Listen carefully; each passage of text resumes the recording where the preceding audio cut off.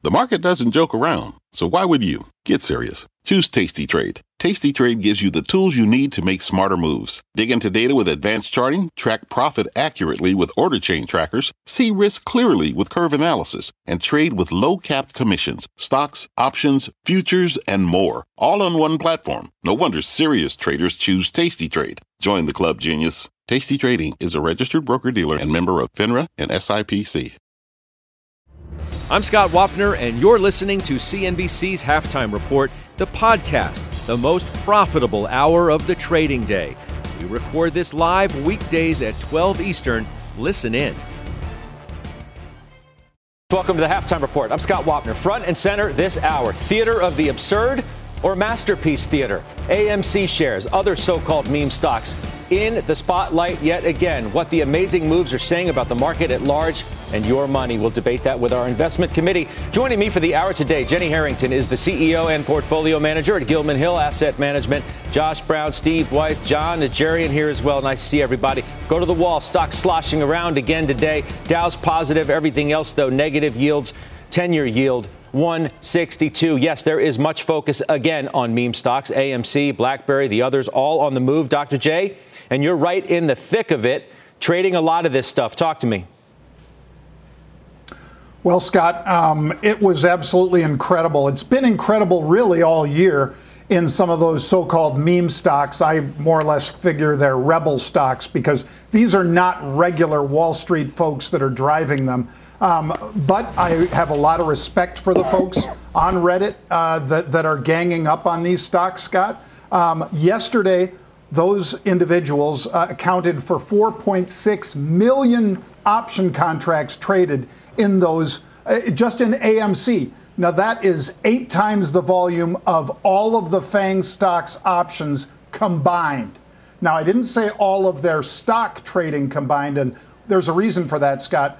The reason is that a lot of the leverage that is necessary when, you're basically going up against Wall Street, you're going up against hedge funds and the like that have multi-billion-dollar cash hoards that are backing up their investment thesis. These accounts, obviously at Robinhood and elsewhere, are much smaller, but they are leveraged perhaps 20 to 1, 50 to 1, because they are buying options for $2 and $3. In many cases, those options have run to like $40 and $50 on these massive moves in these stocks. And AMC, Scott, was $2 at the beginning of this year. Traded $76 in the pre today, slammed down, came back, now it's down again. I mean, the volatility is enormous. Well, what about you, Doc? What about you? I know about the they. I know about the they. What about the you? How are you trading this today?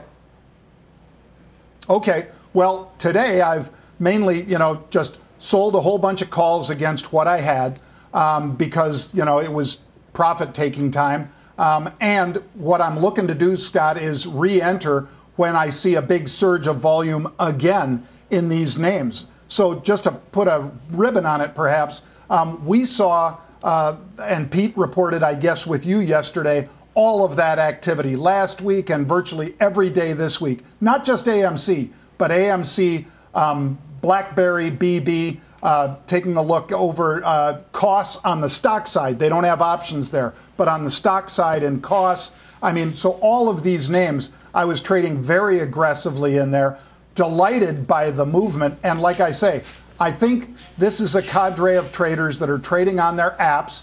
They're on their phones, Scott, but they are enhanced by a whole bunch of Wall Street paper that is coming in as well. This is not just the Reddit crowd. This is a whole bunch of hedge funds based on the volumes that we see. So what am I doing? When those bigger traders are in there liquidating, I am liquidating. And that's why I did sell so many calls against what we were holding, Scott. But I'm not making fun of these guys. When they pick an area to go into, it's usually somewhere between 20 and 35% short interest.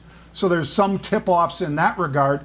And they are willing to just stack in there and just keep buying and holding. That's why the meme thing kind of got started, right, because they put up Braveheart or the 300 or whatever. I got it. If you need more evidence, BlackBerry at one point today was the most active stock on the New York Stock Exchange. And it's not just that. It is literally, as some are pointing out, going down a list of stocks with the highest short interest and then targeting some that, we rarely talk about. And I don't want to mention the specific names now because they're ones we never talk about, but they are ones that have had sizable moves with smaller market caps. Steve Weiss, I was going to say, well, you were day trading this yesterday on the show, but it wasn't even like day trading because it was like minute trading, second trading. That's what you were literally doing with, what was it, GameStop or AMC yesterday? It was GameStop, and my thought was very simple. It's that they just took, AMC, it was a crescendo. They just exploded to the upside. And I'm saying, okay, if I were a Reddit trader, where would I go for the next move? So I bought some GameStop, bought and sold it in under a minute for 7 points. So it was a nice trade. To me, I look at what's going on here, and I think there are two types of traders that are involved, just to generalize. One are the John Najarians and Pete Najarians who really know what they're doing, who are seeing opportunities there, and some other professionals. And then there's the clown car of traders, and I'm not going to make fun of the Reddit traders. Well, you mean you just called it a clown car? Good opportunities. You just called it a clown car, and then in the same sentence said, I'm not going to make fun of them. Well, I'm not going to make fun of all of them. The clown car allows the professional traders to make money. The ones that are going in there and say, I'm sticking it to the man, I'm rebelling against Wall Street, I'm rooting out corruption, that's idiocy. That's not going to change anything. There's no corruption. They're being the butt of the joke for the AMCs that couldn't raise capital, that are now raising capital like crazy, or the hedge funds that come in and help AMC raise capital. So you hang on one second. I mean, you do raise an interesting point that I've been thinking a lot about too, and that's this idea of AMC sort of professing its love for this cohort of traders that continue to push the stock higher, yet the company uses that move higher to raise equity and dilute the very people that it claims to, quote unquote, love. In the same token, of course, Adam Aron today, as in part of the filing, says, well, we wouldn't recommend buying the stock at these levels, blah, blah, blah, blah, blah. But your point is well taken. Yeah, look, that's what they're doing, and it's a brilliant move by AMC. Raising capital at these prices, which is not as dilutive as it would be where they were trying to raise it at much lower single digits. So, yeah, there's the clown car that's enabling the professionals and the companies. But this is not indicative of market top. These 4 or 5 stocks are not going to do anything for the market. It's not calling the end of it. It's just a sideshow. It's an entertaining sideshow. But I'm just not playing it, and I'm not focused on it. I don't even have them on my screen. Josh, do you think that this is a sideshow? It feels to me like this is the show, that it's an indication of so many different things. It's an indication of risk. It's an indication of a speculative market. It's an indication of a Fed-induced market. It's an indication of just sort of where we are. It's an indication of how retail is thinking about the stock market these days. It's too simple to me to just say it's not indicative or an indication of anything but a sideshow. I feel like it's the show. Well, it's the show in a summertime slow market where there really aren't a lot of other big stories going on. This obviously has every ingredient that the financial media, not just CNBC, but Wall Street Journal, Barron's, Fortune, Forbes, everybody needs something like this to come along when things are relatively slow, which they are, by the way, in the overall markets, because it's got every element you could want. It's got protagonists you can root for. It's got the David versus Goliath factor. It's moving quickly. There are new developments seemingly every hour. So it is a sideshow. It's a really entertaining one. I'm on the edge of my seat. I don't think that the majority of retail investors are involved in AMC. And I don't even think the people involved in AMC, for the most part, view their activity as having anything to do with investing. Let me share a statistic with you. According to Capital.com, there was a 63% surge in first-time derivative trades in AMC in the last 2 weeks. And they say 82% of traders taking a long position of trading options on their platform are taking a long position in AMC. So that's mostly people, it's their first time ever trading options. And what's hilarious is, for a lot of them, they've made money overnight in a way that no professional would ever counsel them to behave. So what are you going to say to somebody that's up 2,000% since January by being involved in this stock? You really don't have the moral high ground to talk down to them. There aren't a lot of professional money managers who have 2,000% gains in any position they've ever owned in their whole career. So this is going to go on for a while. You're not going to talk people out of doing this. It's no different than a multiplayer online role-playing game to a lot of them. They're having fun. They're learning. There's recreation. In many cases, they're learning the wrong things to do. But that'll all sort itself out. I don't think that we need to tie this activity to a bigger story about how the whole market has completely been taken over by speculators, because I can show you competing data showing the amount of money that's being calmly and wisely allocated into index ETFs, of course, 401ks. Of course. We just have a lot of money out there now. But you yourself, this week in Fortune, Josh, wrote the following words, and I think it plays right into the story that we're discussing here. We're going to show a tear of your story titled, "Your Father's Stock Market is Never Coming Back." Quote, "Remember when stocks traded on fundamentals, or at least they traded based on people's perceptions of the fundamentals? What do they trade on today? It was always a popularity contest. Now it's a three-ring circus." You're speaking exactly to this kind of market that we are witnessing today, are you not? Yeah. It is a circus, but that doesn't mean the whole stock market is a circus. I really feel that we have to look at this activity and not try to extrapolate it into a bigger story that says everybody's gambling. I know many investors, as I'm sure Steve does, as I'm sure John does, and the rest of our panelists, we know many investors who are looking at this and saying, that's crazy. Most people are not saying this is the new way to invest. So I just feel we have to allow this to coexist alongside of the bigger story, which is that earnings are growing, the economy is growing, joblessness is falling through the floor, the Fed continues to be accommodative, and stocks, real stocks, are making new highs, and there's a deserved reason for that being the case. It's not all options gambling. There are companies that are in the best situations they've ever been in their lives, and the new highs for those stocks make a lot of sense. You don't have to say it's Reddit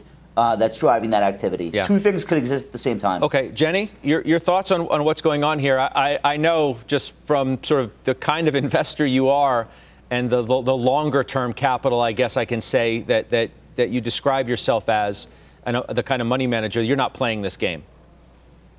Not at all. And so when you say it's the whole show, to me it is the whole show today for 1 hour. I work about 60 hours a week on investing. 59 of those hours this week will be spent with no thought whatsoever given to these meme stocks. They have no influence. And I don't see that they're indicative of anything. In fact, I think they're completely contained within the crowd that's playing them and within themselves. I don't see contagion to the rest of the market. I don't see any overflow. When I look at what's doing well this year, you've got, I'm a dividend investor, right? So I look at the Dow Jones Select Dividend Index. That's up 28%. Interestingly, last night I had this incredible privilege of going to an ideas dinner. No one's had these in I don't know, a year and a half. So I went to this ideas dinner hosted by another portfolio manager. There were 9 of us. It was an extraordinary group of managers who managed billions of dollars. As we went around the table and shared our ideas, I was shocked that 3 of the ideas were in the metals and mining space. All of us are having great years. No one's talking about these. No one's really investing in these. So to me, I don't want to use the word sideshow. It's not that, but I've been trying to find the right analogy, and I kind of think of it like this. A graduate professor who's teaching philosophy is a teacher. A nursery school teacher is a teacher. They're both teachers. There's no relationship between what they do all day or how they look at the world. And so I think maybe that's the right analogy. There are people playing in this space. One other thing, when you said the CEO said, don't buy my stock, that's not exactly what he said. He said, don't invest in this stock. I'm sure he wants people to buy it. There's a difference between the traders and the investors. The real investors are not in this space. It's just kind of fun. It's like side cocktail party fodder. I mean, you're entitled. You're entitled to your point of view, and not necessarily. I don't necessarily agree with it, but that's fine too. That's why we're having this debate. Let's bring in somebody who I think, considers himself a serious investor, and who is involved in these stocks. Robert Chapman of Chapman Capital joins us. Robert, are you there? I am. How are you, Scott? I'm good, Bob. It's been a long time. I don't think that we've been on television together since the Herbalife days. And I just happened to reach out to you, say, hey, what's going on here? Are you involved at all? And you shot me back that said, yeah, I'm involved and I'm trading these. And how so? Like, what's your view on all of this? Well, it's been fun listening to your panel talk and discussing the relationship between the meme stocks and the overall market. And my perspective on it is a blend of, I think, what I heard others say, with one exception, is that I've been investing now and trading now for over 40 years, and there is a certain amount of gravity that pulls different parts of the market into each other. And these meme stocks will play a role in pulling other groups up or down. And in the end, like you said, you look for things that are symptomatic. And with 0% interest rates and infinite interest in stocks right now, these meme stocks will be something people talk about when the market craters. It will be something that people will look at and say, obviously, we should have been underinvested in equities. Look what was going on with the individual investors. Are you, when I said that you're involved in some of these stocks, can you get specific with me? Are you trading these stocks on the long side, the short side? Just can you take me through that and our viewers through that a bit? Yeah, so I've had a couple strategies I've employed. Options seems to be the right way to go. First of all, as one of your panelists mentioned, there's almost infinite liquidity in these options, particularly in AMC. So you can get positions put in place very, very easily. I mean, in milliseconds at reasonable levels in between the bid and ask.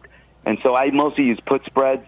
Just outright buying puts is just too expensive. So I look for 5 or 10 point verticals and try to get. They're expensive, but if I have that direction, it'll still pay off in the end. You can have a 40 or 50% gain pretty easily.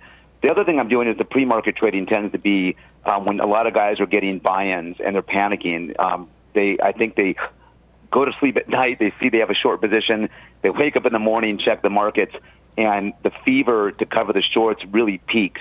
And so I've been taking advantage of that on the short side in the morning. I'd love to get the group involved with you, Bob, because it's such a unique perspective that you have. And Dr. J, I think it sort of plays into the way that you're thinking about and the way that you've been trading these things too. Yeah, well, I'm not surprised that Rob is availing himself of the options. It is what's driving these stocks, Scott.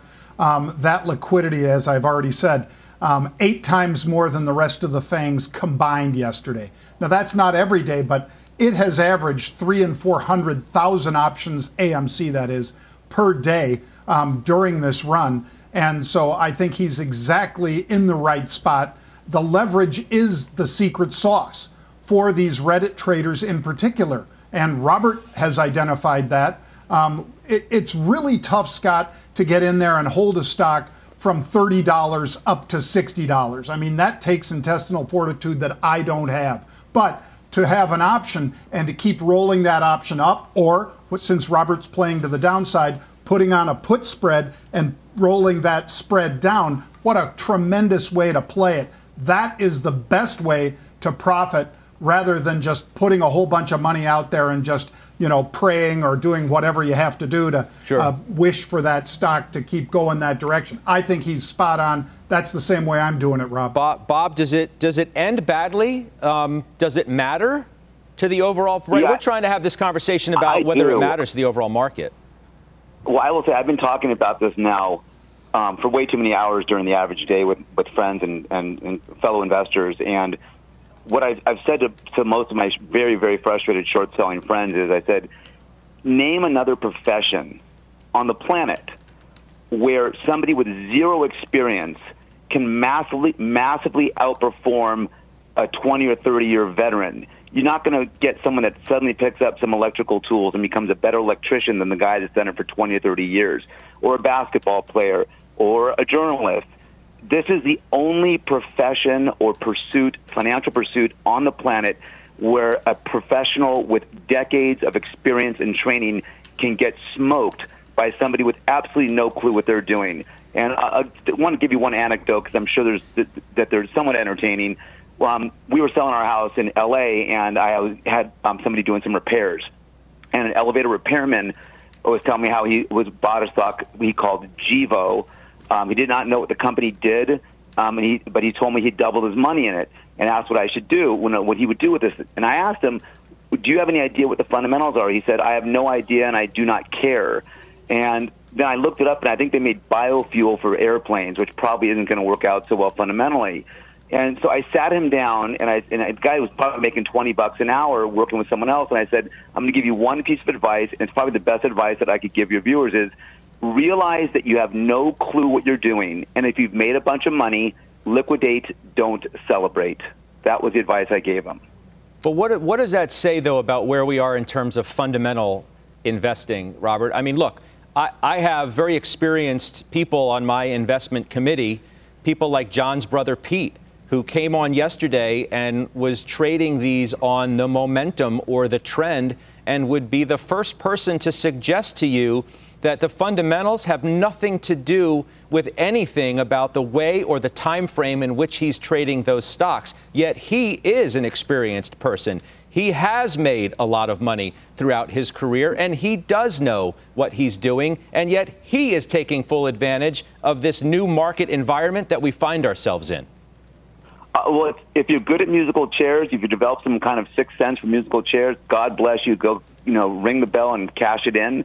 I personally do not find myself to be a great musician in the chair category, and I don't know that many people who are. And oftentimes, there's a little bit of luck that goes into both the success and the failure. Bad luck on the downside.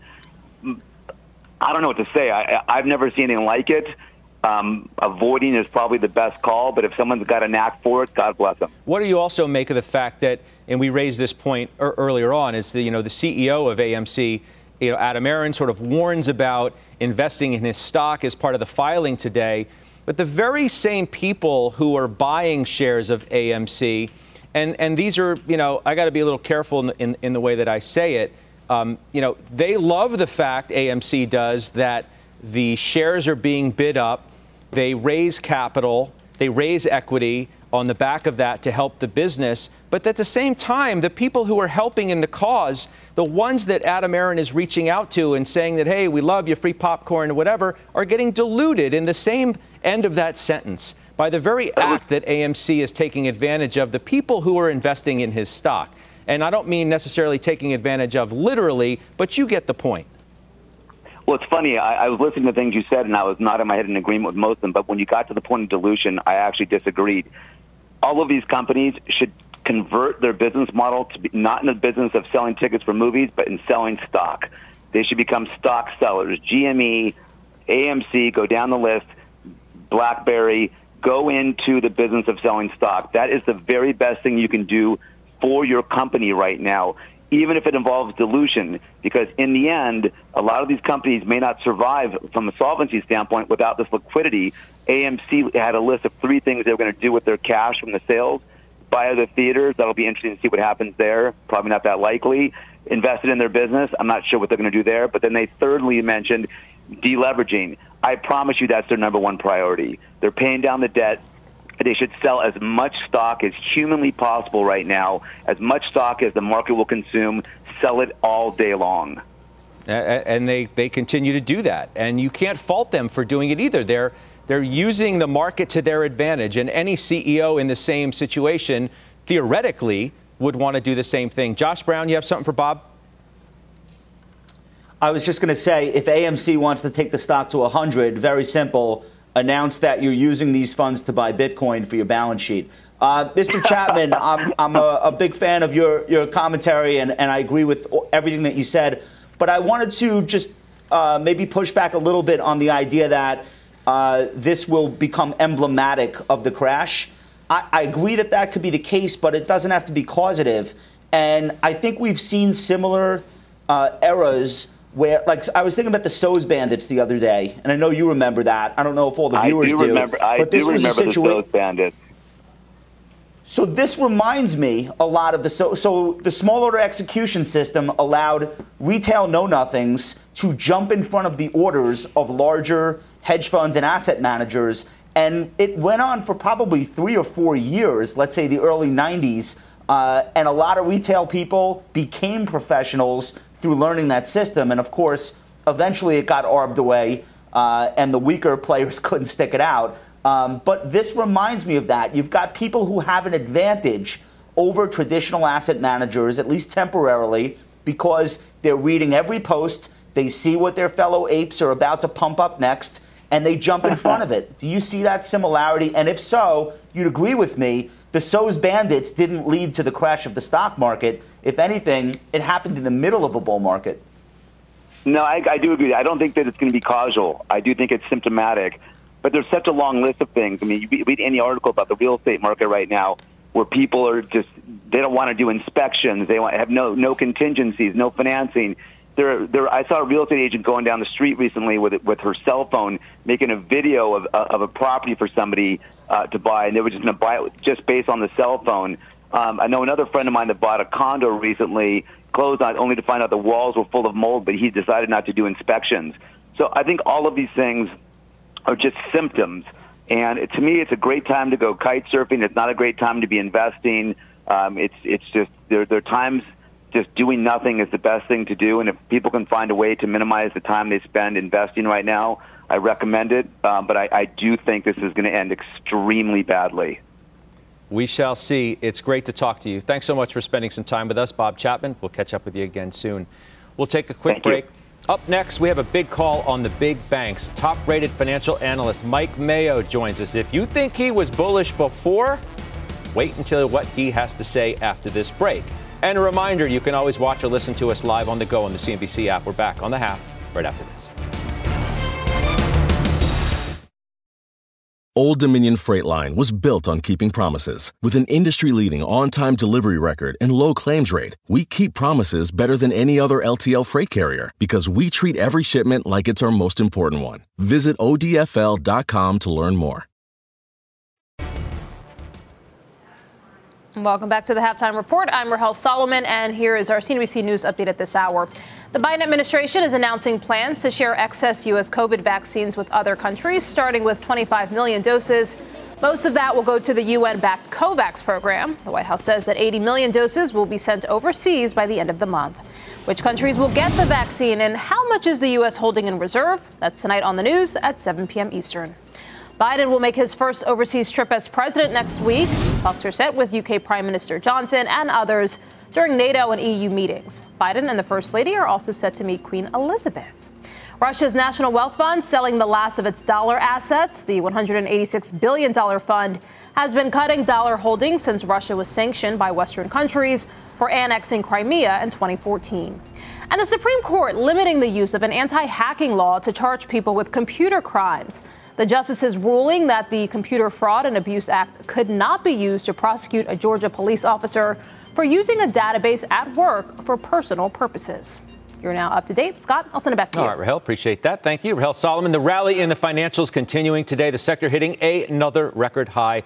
Our next guest says that run isn't even close to over. Mike Mayo, Wells Fargo Security #1 ranked analyst in that space, joins us once again. Mr. Mayo, welcome back. Thanks for having me. I said before in the tease, if you think Mayo's bullish, you ain't seen nothing yet. What you call a $200 billion opportunity for not only the banks, but for investors to take advantage of? Tell me.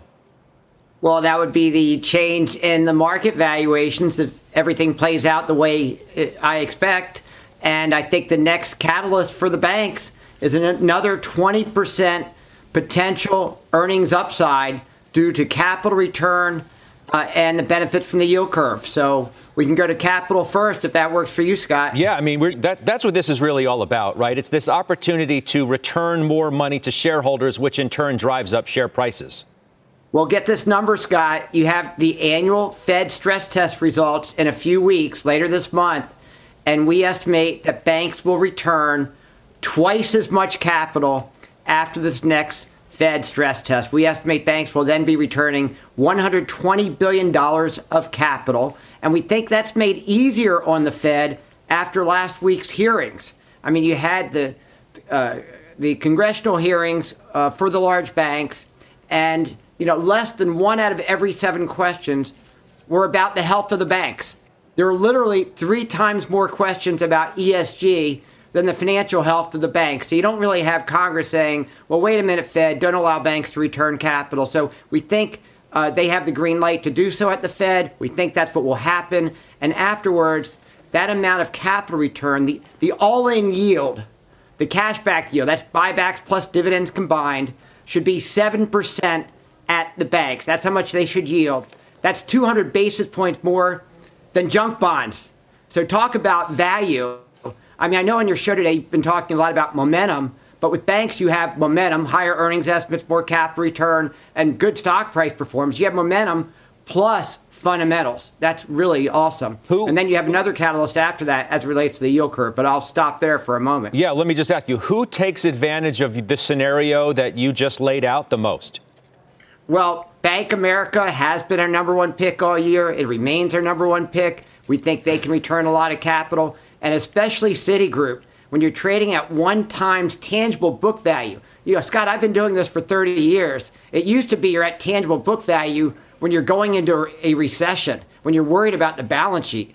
They're off selling assets probably at prices well above what they're marked at. So Citigroup can buy back stock at tangible book. They're a beneficiary too. Jenny Harrington has a question for you. Jenny?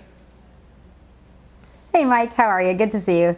I'm curious about just how long you think the runway of this outperformance ultimately ends up being. Do you think it's the kind of thing where we're in a market where the performance gets consolidated a short amount of times and we see a huge run up in the next kind of 6-8 months? Or do you think it's more, eked out over the next several years? And this has to do with more market mechanics and how things are trading and working now.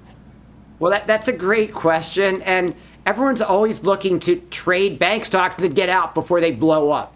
Right? Because that's been the experience. Remember, and Scott, you know this, I was negative on banks for 17 years until about 5 years ago for structural reasons. And I think what's underappreciated is structurally the banking industry is better positioned both from a balance sheet standpoint and from an income statement standpoint. So we think this has legs for the next 3 to 5 years. This is a cyclical recovery and a structural play at the same time. And on that cyclical part, the other part of this is banks are big beneficiaries from the recovery from the pandemic, the yield curve, any inflation, and higher interest rates. So if you're looking for a play on that, banks have $1 trillion of excess cash. They have so much cash right now. So any increase in yields on securities, or especially loans when loan growth comes back, is gravy. And take the CEO of Bank America at our conference 2 weeks ago. He said as they get those benefits from higher interest rates, that money falls to the bottom line for investors. You have to love that. Yeah, that's Brian Moynihan. And Steve Weiss, big fan of not only Mr. Moynihan's, but you've been a shareholder of B of A for a while. You own that. You own Goldman. You own the XLF. You own, SoFi and things like that. But you got something for Mayo? I do. And this is a little off the beaten path. You talk to the bank CEOs, you talk to the CFOs, talk to the treasurers. They've all come out and declared on Bitcoin saying they want to be there. In your opinion, is that just saying, okay, we want an option on it, but they don't really see the legitimacy of it as an asset class and a currency? Well, so give us the inside take on it. Well, I think all banks want to have a call option on possible strategic paths. And we talked about this 5 years ago in blockchain. So you need to be in the game, but you don't have to be there all the way. They're also listening to their customers, but at the same time, it's the job of bankers to be conservative. So you don't want to be leading the way here. So if you're a late follower, maybe that's too late, but you need to at least know what's going on.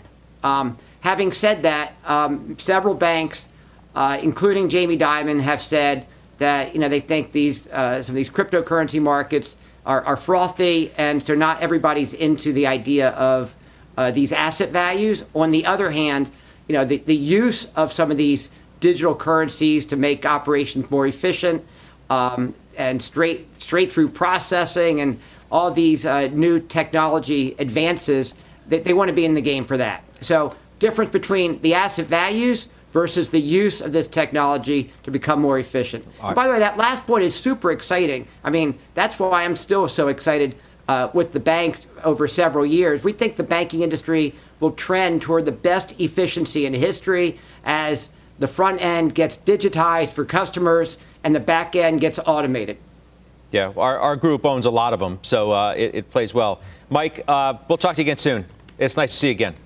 Be Thanks well. for having As I me. said, Dr. J's got calls in Bank of America, in JP Morgan, in KeyCorp, in Capital One, in the XLF. Josh has JP Morgan, Berkshire Hathaway, some of the fintech players like PayPal, too, and MasterCard. All right, coming up, John has unusual activity today as well. Plus, June is Pride Month, and we're spotlighting CNBC contributors, business leaders, and our own CNBC anchors and producers. Here's our own Krista Liller. I was working on a story recently and I learned 42% of LGBTQ youth seriously considered attempting suicide in the past year. That statistic to me was shocking. One of the biggest challenges we all face is coming out and being accepted by our family and friends. My advice to other members of my community who are struggling, know that you're not alone, you're here for a reason, and it does get better.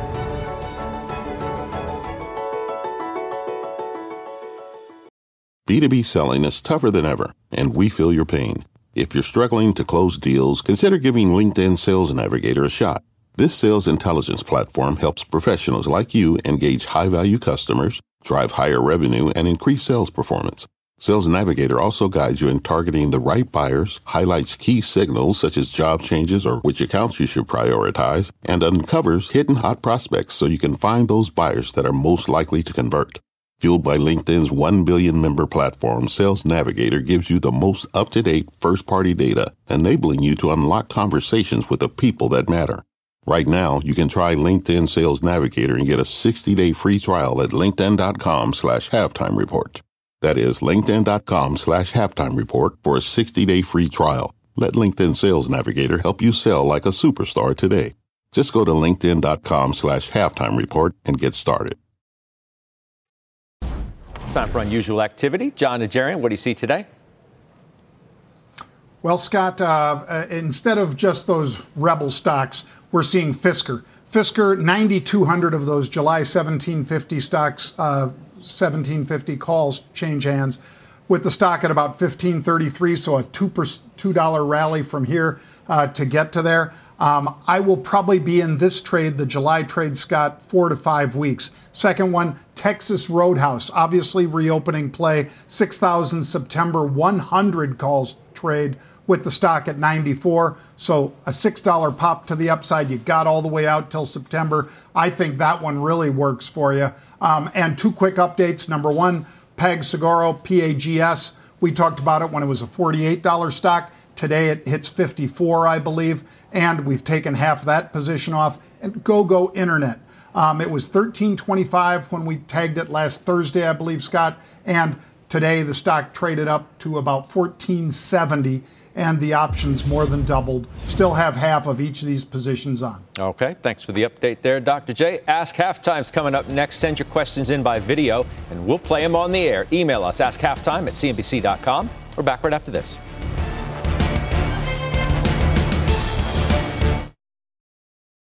All right, let's answer some of your questions now. First up, Jenny, I've got a video question for you. Hi. This is investor and hypnotist Peter from Framingham, Massachusetts, right outside of Boston. And I wanted to get the investor's opinion of GlaxoSmithKline. I've owned it for a while, and even though it's part of the biopharma space, it always seems to perform terribly. Thanks. All right, thanks for the question. Jenny? So we've owned it for a long time, too. It has performed terribly. It's been too long that we've owned it. The only money we've really made is from the dividend.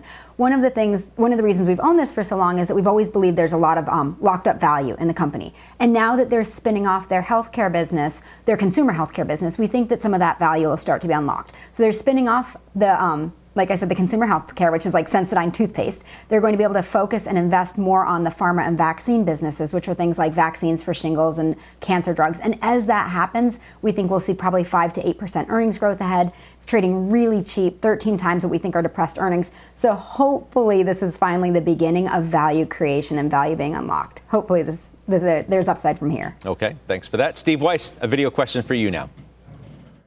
Hi, my name's Elaine. I'm from Perth, Western Australia.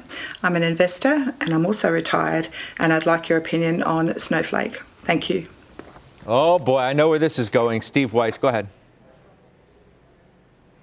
Yeah, I'm going to leave out the governance issues, or maybe I won't. To me, the company's got poor governance, paying the CEO so much, that's ridiculous. But away from that, look, there's a portion of your portfolio where you can own speculative names if you typically don't. And to me, trading at 100 times revenue, it's speculative. It's growing like a weed. Everything I hear about the technology and the business is excellent, but there's only so high I'm willing to go in terms of multiple and valuation. But that's just me. You may have better appetite for that. But at this level of the market, I think these stocks are very risky. Okay, thanks for that. Josh, to the video. Hi, this is John in Upper Manhattan. My question's for Josh. I'm wondering if I should get out of IIPR. I've been in it since it was like $18 a share, and I'm wondering if now it's time to move on into like a reopening play you've been talking about, like Leslie's or Boeing or Simon or whatever. Thank you so much. All right, John, good stuff. Okay, Innovative Industrial Properties. What do you think, Josh? I have to confess, I had not heard of this company until I had to do some research to answer this question, but what an amazing story.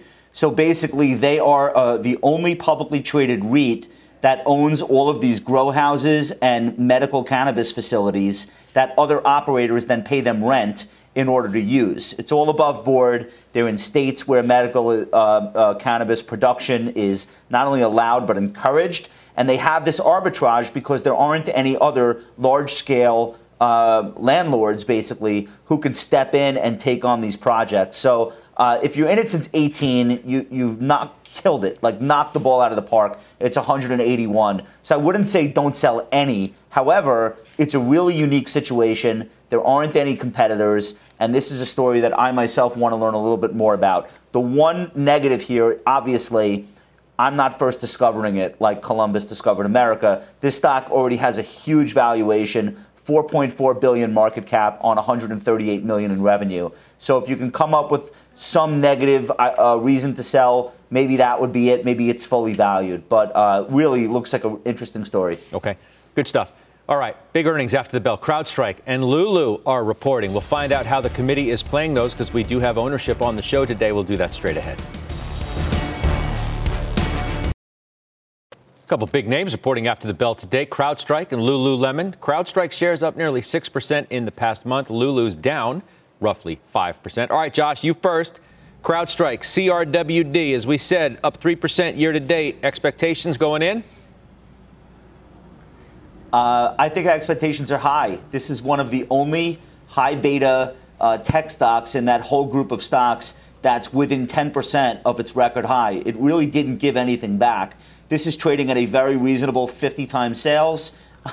I've said many times on the program, I'm a long-term investor here. I think cybersecurity is going to be one of the biggest issues the world faces, right alongside climate change. And CrowdStrike has an opportunity to be the premier name in the space. So for that reason, I'm willing to make it one of my only names trading with this kind of valuation. I have no edge on whether or not they'll report 5 or 6 cents, which is expected, or much more or much less. I'll be watching alongside everyone else, but I might be opportunistic if the stock sells off because I really believe in the long-term picture for this company. Okay. Doc, Lulu, 20% from its high, and as we said, down 8.5% year to date. What's next? What's next is if you ever buy their stuff, you will keep buying their clothing. These guys have an enviable spot similar to Apple as far as people that like it love it. So, Scott, I don't think that it's just a pandemic play where everybody was just in yoga gear and sweatpants, if you will. I think this one continues, has legs. People will go back to it. Right now, the straddle's trading at about $16, which means about a 5% move. I think that 5% move is to the upside from here, Scott, so I'm staying long. Okay, keep our eyes on that. Doc, thank you very much. We'll take a break. Final trades after this. Thank you.